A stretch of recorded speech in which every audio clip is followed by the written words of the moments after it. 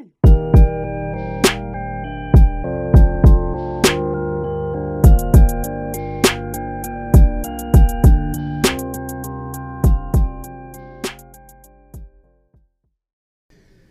Monday and welcome to the Between the Dream podcast. I'm your host, Richard Taylor Jr., reporting to you live from the Workhorse HQ in Edmonds, Washington.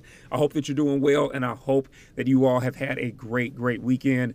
I'm ready for a new week, and I hope you are too. Listen, before we get started with today's much needed and I think highly anticipated conversation, I want to make sure I take a quick moment to say thank you to everybody who is tuning in, near or far, no matter who you are. Thank you so much for taking the time to listen to today's episode. The Between the Dream podcast would not be possible without you. This is for those of you all that are new listeners. This is for those of you all that are returning listeners. No matter who you are, where you're from, your presence is always valuable here. So I want to make sure I'm saying thank you, and thank you again.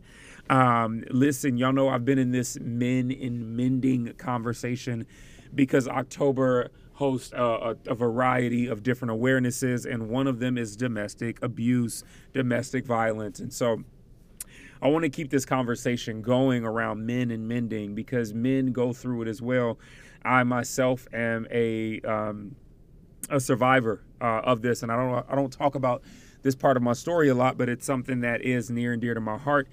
And so I want to have a two-part conversation within the series. I like that, a series within the series. And I think beyond just men, I think anybody can take from this, but I do want to gear this towards men who might need to hear this and maybe gain an understanding. But please, if that's not you, don't tune out because I think there's something here for you still, right? So I want to have a conversation over the next two episodes around shame. The latter episode is going to talk about how we can start to conquer shame. But I think before we talk about that, we actually need to talk about some of the dangers when it comes to shame and shame turning toxic, or what professionals might refer to as toxic shame, right? And I think that we need to really be mindful of this because toxic shame can really start to put us in a very uncomfortable position, but also it can put us in a position that could be potentially hard to come back from, right? And so there are two common symptoms that I believe that you tend to see from toxic shame that are essentially the dangers themselves. The first is anger. And I know for me personally, this was something that I heavily dealt with, and just shame in general, even beyond the abuse, but dealing with shame, right? I know for men specifically, it can be a lot harder to talk about the fact that we are feeling shame or that we're dealing with it, right?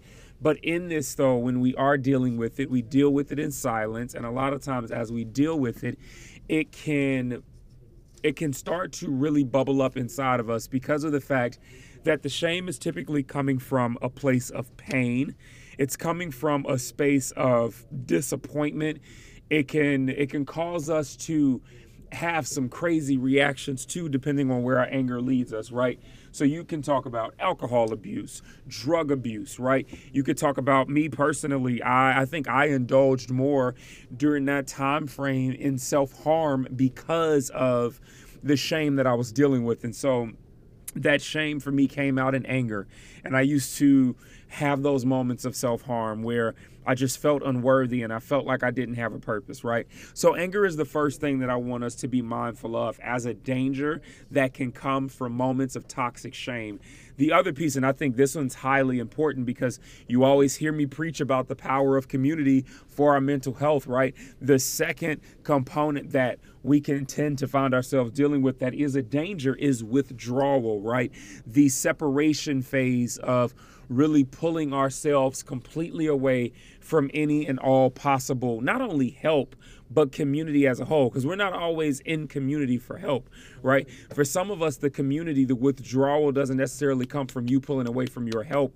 It can literally just be you pulling away from the space that brings you peace, the space that brings you comfort, right? The individuals who have this amazing art of being able to lure you in and make you feel seen and loved. And here's the unfortunate reality: as we deal with toxic shame, as we deal with shame, that withdrawal comes in and it can start to speak to us. It can start to make us feel like we're unworthy of being around said friend group. We're unworthy of being around certain individuals. We're unworthy of good things. And in this, we will voluntarily withdraw, pull ourselves out of those spaces.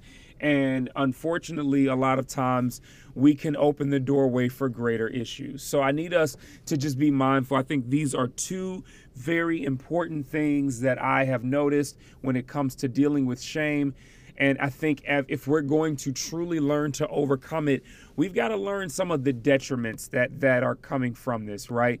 We got to understand that how in these spaces, withdrawal and anger are actually just very unhealthy coping mechanisms. And since they're unhealthy, we need to be able to nip them in the bud, because crazy enough, as unhealthy as they might be, sometimes we don't pay attention to that fact, that part. We just kind of keep the ball rolling with it. And as we do, we end up having ourselves, in this, this position to where we start to believe it's normal. And I think that's where I want to land our conversation today. Shame and the different traits, actions, lifestyle habits that come from them are not normal. They're not normal whatsoever. So let's be mindful, and let's make sure that we're taking care of ourselves in moments like this, so that we cannot allow shame to overtake us and to pull us into spaces that it does not deserve to have us in. That's my message for you all today. I hope this helped. If it did, please be sure to send it to someone that you think it might be beneficial to, or just share it, amongst your social platforms. You can reach me if you have any questions, Richard.Taylor Jr. on Instagram, Richard L. Taylor Jr. on Facebook and LinkedIn, and @TrulyTaylorMade on Twitter. As always, you are not losing in life. You are not failing. You are simply between the dream.